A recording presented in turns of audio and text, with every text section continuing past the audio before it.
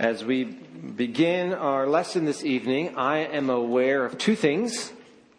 I am aware that there are some people who are very interested in a football game happening tonight. There are very few people in this room who care more about sports than I do. So I am very aware of that. I am also very aware that there are people in this room who have zero interest in said game. I think part of being a Michigander is that you are conditioned to not care about pro football after Christmas. Because no game of significance has happened with our team after Christmas, it seems.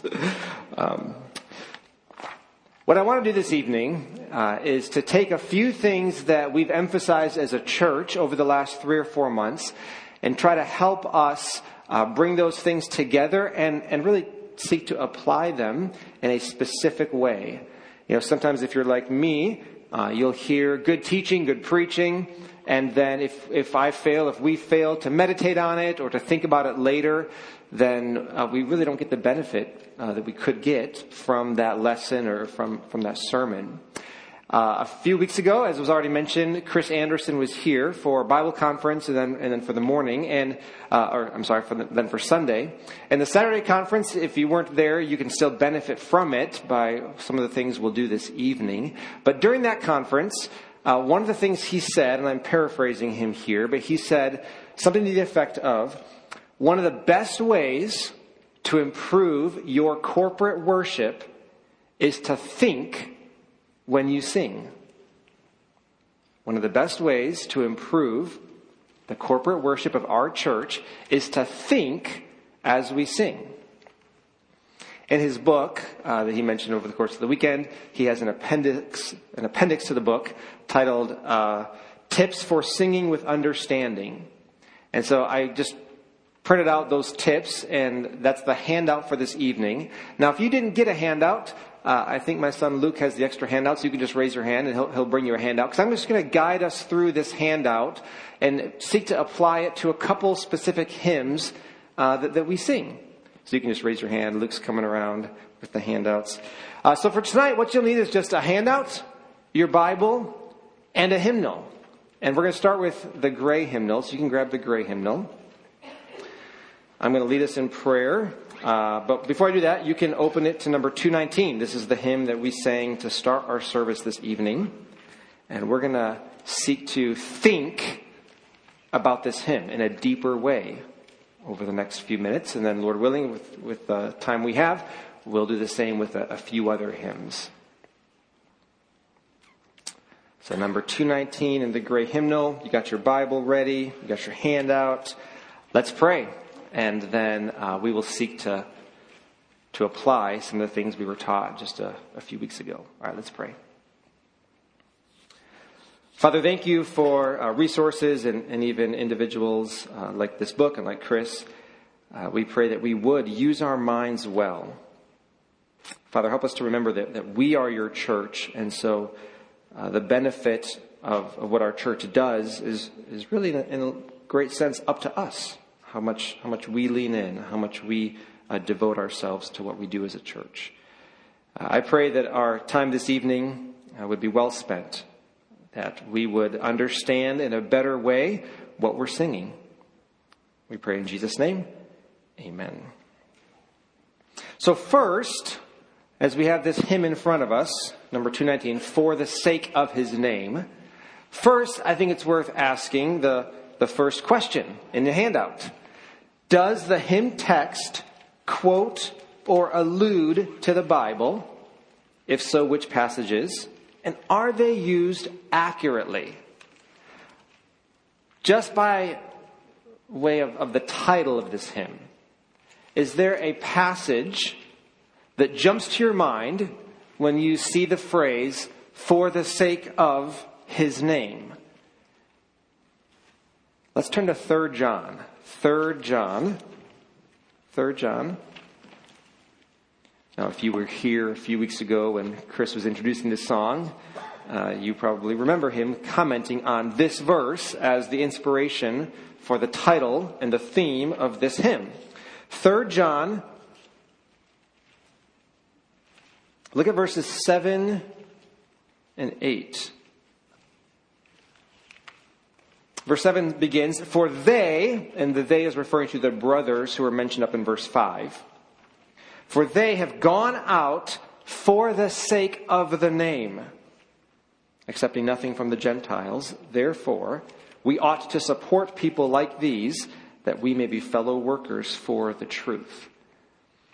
So without even diving much more deeply into this text, we have here a specific Bible phrase that is the theme for this hymn. They have gone out for the sake of the name of Jesus.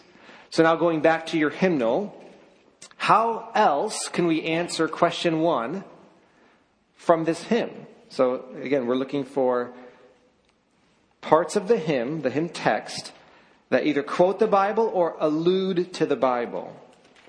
Just take it maybe one stanza at a time. So stanza 1, go to the world for the sake of his name. We'll pause there. What did Jesus say in Mark 16:15? He said to them, go into all the world. So there's a very clear allusion, almost a quote. Okay. Next phrase, back to your hymnal, next phrase. To every nation his glory proclaim. This is something a little different than Mark 16:15. Here, maybe you're thinking of Psalm 96 verse 3. Declare his glory among the nations. That's what Psalm 96:3 says. Declare his glory among the nations. Look at the hymn text. To every nation his glory proclaim. Not an exact quote, but very, very similar. Kind of a paraphrase. Keep reading in the hymn, stanza 1. Pray that the Spirit wise will open darkened eyes. There are texts really throughout the New Testament that speak of the need for the eyes of our hearts or the eyes of understanding to be enlightened. So maybe you're familiar with 2 Corinthians 4:4. The God of this world has blinded the minds of the unbelievers to keep them from seeing the light of the gospel of the glory of Christ. So there's a scriptural allusion. We have this truth from 2 Corinthians 4:4 that unbelievers, their minds are blind to keep them from seeing the light of the gospel. And so we're supposed to pray, back to the hymn, pray that the Spirit wise will open darkened eyes, granting new life. The Spirit grants new life. This morning we were studying in Sunday school Titus 3, right? And there's a phrase in Titus 3 verse 5. The washing of regeneration. Regeneration is something like being born again. Generates life.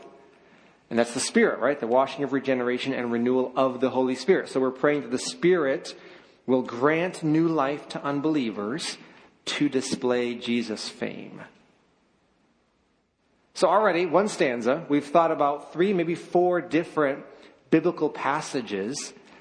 And as we sing this, not that every single passage has to come to your mind as you're singing. I know how these things work, right?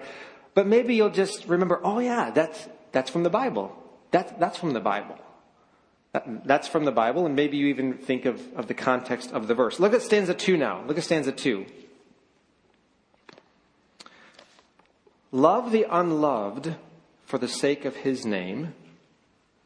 Like Christ, befriend those whose heads hang in shame. Jesus did not condemn, but was condemned for them. Trust gospel power, for we once were the same. Think about heads hanging in shame. Jesus did not condemn, but was condemned. Is there a Bible passage, maybe a story from the life of Christ that's coming to your mind? I immediately thought of 2. But one, as I looked at the 2, one I think is maybe more directly connected. So let's turn in our Bibles to John chapter 8. John chapter 8.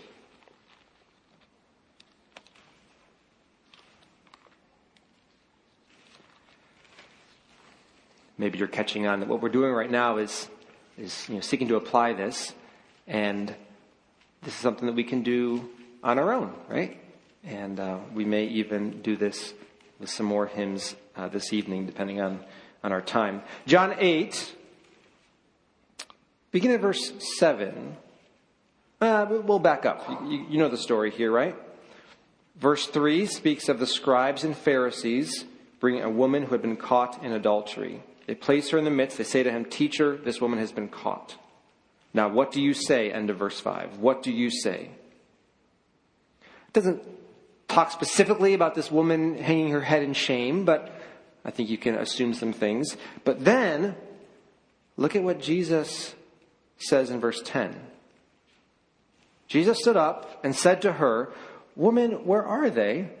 Has no one condemned you?" She said, "No one, Lord." And Jesus said, "Neither do I condemn you." So as we sing, "Love the unloved," for the sake of his name, those whose heads hang in shame, Jesus did not condemn, but was condemned for them. I think it'd be appropriate for us to think of this story. Because here we have words that are really taken from directly from this passage. And then going back to the hymn, the stanza ends, "Trust gospel power, for we once were the same."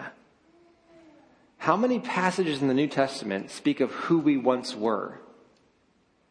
One that we studied this morning in Sunday school, right? Titus 3. But also you can think of Ephesians 2. "Now in Christ Jesus, you who once were far off have been brought near." Or Colossians 1. "You who once were alienated." So multiple times in the New Testament, we have this phrase, "we once were." We once were. We once were. So as we sing stanza 2, we can be reminded that not only did Jesus, there's a specific story of Jesus not condemning, but then we were the ones who were guilty. And we were the ones whose heads were hanging in shame. Now stanza 3. Stanza 3. See how rich this hymn is already. Stanza 3. "Rescue the lost for the sake of his name." Jesus is the one who came to seek and to save the lost. Next phrase, stanza 3. "As Christ commands, snatch them out of the flame." I think this is a pretty clear biblical reference. Okay, do you know which book of the Bible, or maybe even part of the book of the Bible, this specific phrase is pointing us to? Jude. Jude. So turn to Jude. Turn to Jude. If you guessed Jude chapter 1, you're correct. Yeah. Look at verses 22 and 23 of Jude. "Have mercy on those who doubt." Now verse 23. "Save others by snatching them out of the fire." Thinking back to the hymn, "As Christ commands, snatch them out of the flame." So again, a very clear reference to a specific Bible verse, Bible phrase.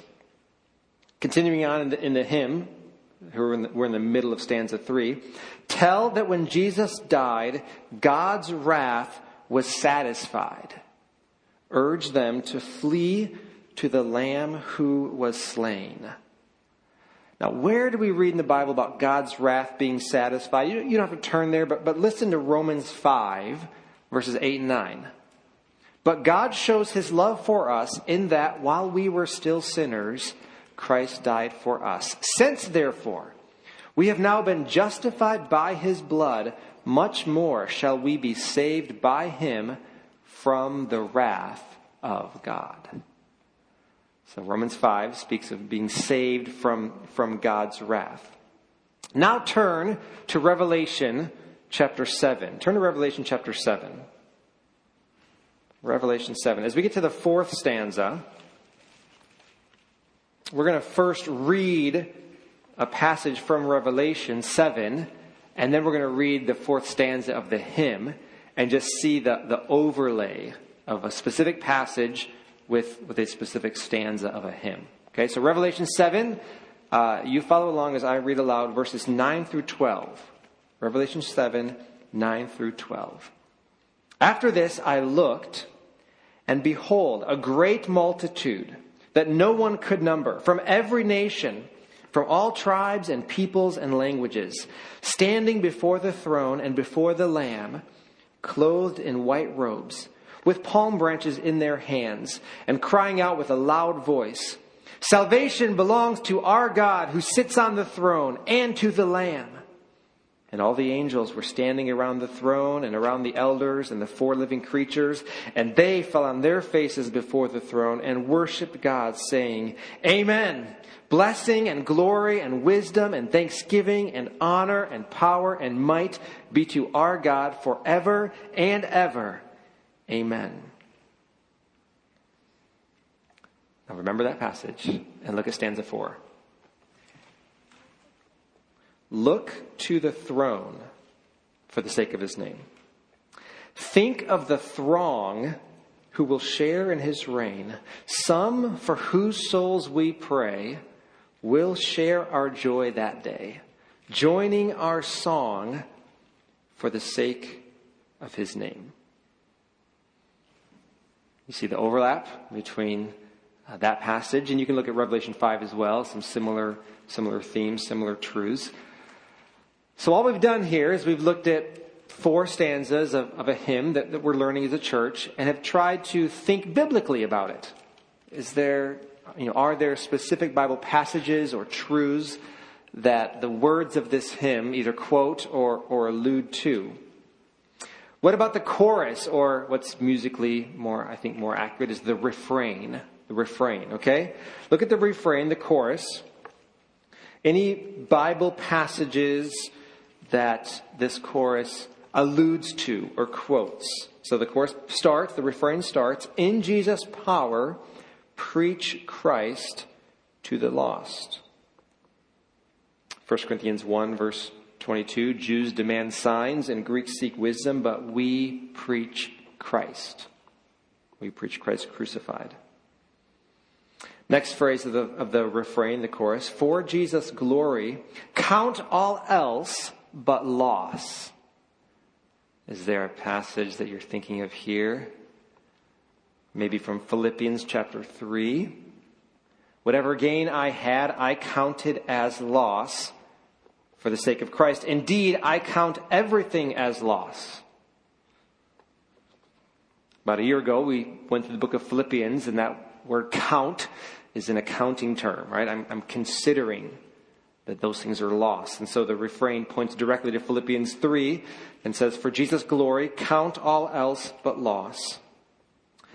The refrain ends, "Gather from every place trophies of sovereign grace, lest life be wasted, exalt Jesus' cross." Now, I did not ask Chris this question, but I'm guessing that last line, "lest life be wasted," you won't find a biblical phrase that I think directly connects to that. But you maybe are aware of a book written by John Piper called "Don't Waste Your Life." It's become a phrase that I think is maybe well known in our circles of Christianity. Don't waste your life. And I'm guessing that there's something of a connection there with this line. Because the book, if you've read it, it's a really good book. It's all about giving our lives for the gospel, right? Don't waste your life. So, lest life be wasted, exalt Jesus' cross. So now, question 2 in our handouts. Question 2. We've only done question 1, and we're not going to make our way through the whole handout, don't worry. Okay. But question 2, what's the theme? Hopefully this is pretty simple, right? So church, what's the theme of the hymn? Missions, the Great Commission, right? That's the theme of the hymn. Question 3. What doctrinal assertions are being made? Now, to help us understand what the question's asking is, okay, what beliefs is this hymn putting before us? And then the question 3 continues, are they clear, accurate, are they consistent with Scripture? So here I want you to think, and I'm going to ask you for some interaction here, okay? I want you to think beyond the main theme of the Great Commission.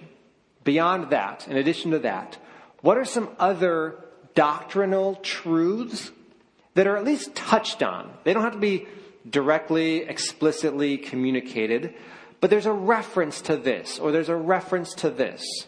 Now, when you think of doctrine, it's okay to think of like the large categories of theology, right? So what does it say about God?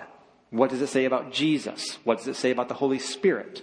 What does it say about people and sin? What does it say about how a person is saved? What does it say about the church? What does it say about the future? And you can go on. So think of those big categories. Look back at the hymn. And I'm going to give you 60 seconds to share with someone near you just one doctrinal truth, assertion, one statement, one reality that we believe that comes out somewhere in this hymn. So beyond the Great Commission, what's something else this hymn says about what we believe? 60 seconds. Share it with someone next to you.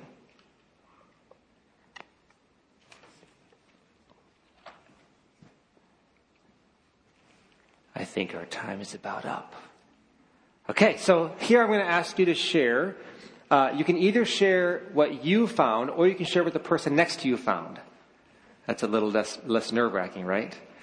All right. So somebody just raise your hand. What did you or the person next to you find in this hymn that is a truth, a doctrine that this hymn touches on? Yes, sir. I'm sorry? Yes, I'm guessing I don't know if there's a specific line you're thinking of or just for the sake of his name. Yeah. So no other name under heaven, right? There's only one name for the sake of his name. He is the only one who can save us. He is the King over all.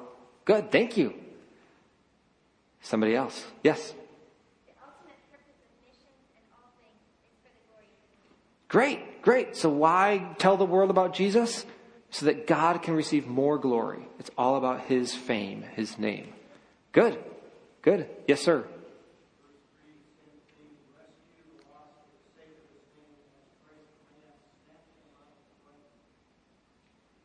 Yeah. Evangelism, right? We evangelize, yes, to rescue people from eternal punishment apart from God, but more than that, for his name, right? And God commands us to go. Good. Anybody else? Yes. The power of evangelism is in the gospel. Mm-hmm. Yeah. Right. So, yeah, I won't speak a whole lesson on that. But yes. Good. One more? Anybody else? Yeah.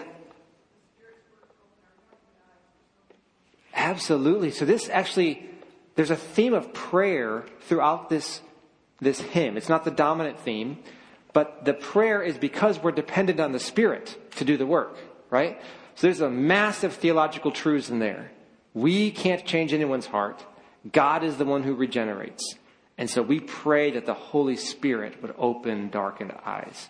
Yeah, that's a powerful doctrinal assertion throughout this hymn. In fact, the theme of prayer shows up in the first stanza and then again in the last stanza. Did you notice this? So stanza 1, right in the middle, pray that the Spirit wise. And then stanza 4, right in the middle, some for whose souls we pray. So it's about the Great Commission, and it's about all these different aspects of the Great Commission, including prayer. Great. Let's keep going to the next question in our handout. Next question. Does the hymn progress from stanza to stanza? How? I'm not going to read the rest of the question for you. But let me just lay out one way that it progresses. Okay? It advances somewhat through the Bible. Let me tell you what I mean by that. Let me show you what I mean. Okay, so stanza 1 is kind of just introductory, Great Commission. It touches on some Old Testament. Psalm 96:3 is quoted or alluded to. But the second stanza speaks of a specific part of the Bible in the Gospels, Jesus Christ, the way he treated the woman caught in adultery. You could expand that to the way he treated the Samaritan woman. Okay, but it's clearly like, look to Jesus as our example. Look to what he did when he was on the earth. So the Gospels. Then stanza 3, we already saw, references what book of the Bible? Jude. Later on, epistle. Okay, and if you think about God's wrath being satisfied as Romans, again, that's an epistle. So you have Gospels, stanza 2, epistles, stanza 3, and then what stanza 4? What passage? Yeah, Revelation, right? So there's something of a progression through the New Testament, you might say. Now, again, I didn't interview Chris about this hymn and ask him all these questions, but it's right for us to glean this from the hymn and say, look at this progression. There are other questions here, and I have answers written down. I'm going to see if there's any I want to draw out tonight. Yes. Okay. So question 5. What's the purpose of the song's refrain or bridge if it has one? Does it apply the truths of the stanzas? Does it respond? This one I think clearly applies. Notice in the refrain. So look at the refrain, the stanza. Do you see all the commands? I counted 4 verbs that were direct commands, like imperatives. Okay? So look at the refrain. First you have preach. Then you have count. Then you have gather. Then you have exalt. This is a hymn that we would use to obey the command to teach and admonish one another. The Bible calls us to teach and admonish one another. So when we sing this, we're actually telling the people around us what to do. Maybe you didn't think about singing that way, but that's one purpose of singing. The New Testament says we are to teach and admonish one another in song. And there are some songs that we sing to God, right? They're prayers. Speak, O Lord, as we come to you. Teach us, Lord. Those are prayers. Those are other hymns that we sing that are directed to God. This one is clearly directed to each other. Like when we sing the refrain, which we'll sing again as we close here in just a minute, we're going to be commanding each other to do 4 things. And that's a good thing. That is a good thing. We need this. This is one of the reasons the church is called to gather, right? To stir up one another. Don't forsake assembling, because we stir up one another to love and good works. What kind of a better work is there than the work of evangelism, the work of missions? I'm going to do one more thing with a different hymn. It's not going to be nearly as long, okay? But in the same hymnal, let's turn to number 64. 64. This one, I'm going to ask you to speak up a little bit more, but I think the answers are going to be even easier, okay? 64. This is a song that, Lord willing, we'll sing next Sunday morning. The hymn is How Firm a Foundation. Hymn number 64. We'll quickly look at some Bible passages that are directly quoted in this hymn. And then I will close this in prayer. And then we'll sing, for the sake of his name, to close our service. All right. So, How Firm a Foundation. You probably know this hymn. We sing it often. We'll sing it again, Lord willing, next week. Something unusual in our hymnal at the beginning of the 4 stanzas. Well, there's something that occurs at the beginning of stanzas 2, 3, and 4 that doesn't occur at the beginning of stanza 1. It's a punctuation mark. Punctuation is important. Do you see it? Now, why would the quotes be stanzas 2, 3, and 4, but not 1? Well, let's look. Let's look at the text. How firm a foundation, this is stanza 1, ye saints of the Lord, is laid for your faith in his excellent word. Okay, so we have God's word, firm foundation. What more can he say than to you he has said? Like, is there anything more God could have said or needed to say? To you who for refuge to Jesus have fled. So, if you've come to God through Jesus, if you've fled for refuge to Jesus, and you have God's word, you have all he wants you to have. You have everything you need. What more could he say? Then, stanzas 2, 3, and 4 are directly connected to specific passages. That's why they start in quotes, because God is the one who has said this. So stanza 2, fear not. Now, which Bible passage would this be? There are a lot of Bible passages that have that theme, right? Fear not. Which one is this? If you're looking up at the title of the hymn, it will help you. So turn to Isaiah 41. Turn to Isaiah 41. This is amazing. Amazing hymn writing. Isaiah 41.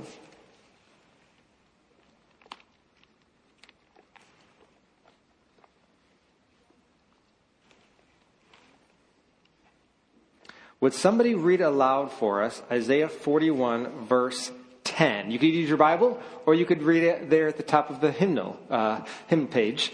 Who would read? Jacob, thank you. Isaiah 41:10. As he reads it, maybe you'll scan stanza 2. Normally we want to follow the Bible as it's being read, but right now you're welcome to scan stanza 2 as Jacob reads Isaiah 41 verse 10. Go ahead. Fear thou not, for I am with thee. Be not afraid, for I am thy God.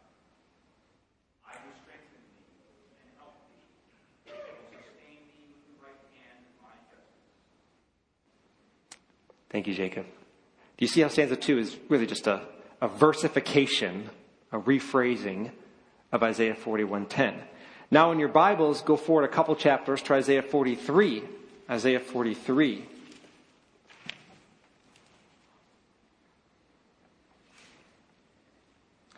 Would somebody read for us Isaiah 43 verse 2? And now you're welcome to scan the third stanza of this hymn. So stanza 3 of the hymn as somebody reads aloud Isaiah 43 verse 2. Who would read that for it? Mike, thank you. He passed through the waters, I will be with you. And through the rivers, they shall not overwhelm you. You walk through fire, you shall not be burned. And the flame shall not consume you. Stanza 3 speaks of fiery trials, right? The second half of Isaiah 43:2 speaks of fire. The flame shall not consume you. Look at this third line of stanza 3. The flame shall not hurt you. And then even the last line of that stanza, your dross to consume, your gold to refine, right? You can think of 1 Peter 1:7. More precious than gold that perishes, though it is tested by fire. And then finally, stanza 4. What passage would this be referring to? Stanza 4 of How Firm a Foundation. The soul that on Jesus has leaned for repose. There's an image there of, I believe, at the Last Supper when John leans against the side of Jesus. I will not, next line, I will not desert to its foes. Who shall separate us from the love of Christ? Nothing in all creation will be able to separate us from the love of God in Christ.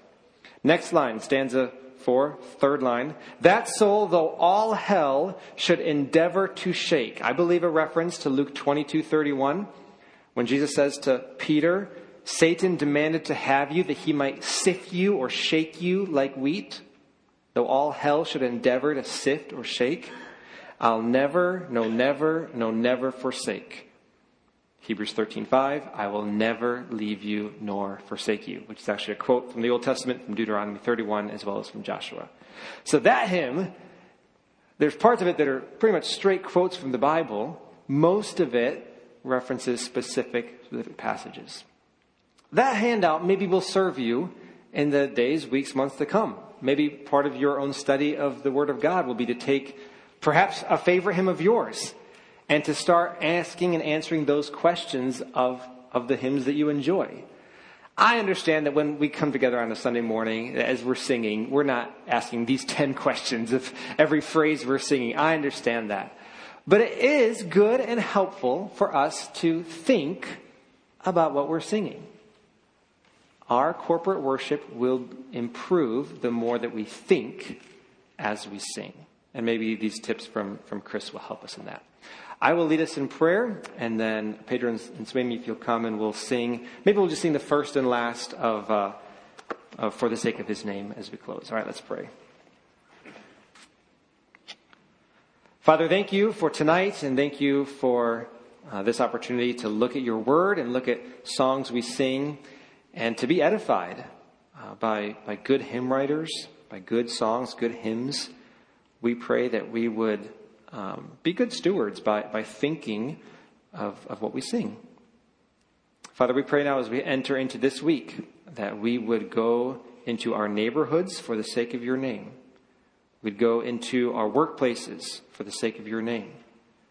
That we would exalt Jesus' cross. That we would preach to those who are lost. That we would count all else as lost. That we would gather from every place more trophies of your grace. Help us to do this so your glory will be seen by more people. In Jesus' name we pray. Amen.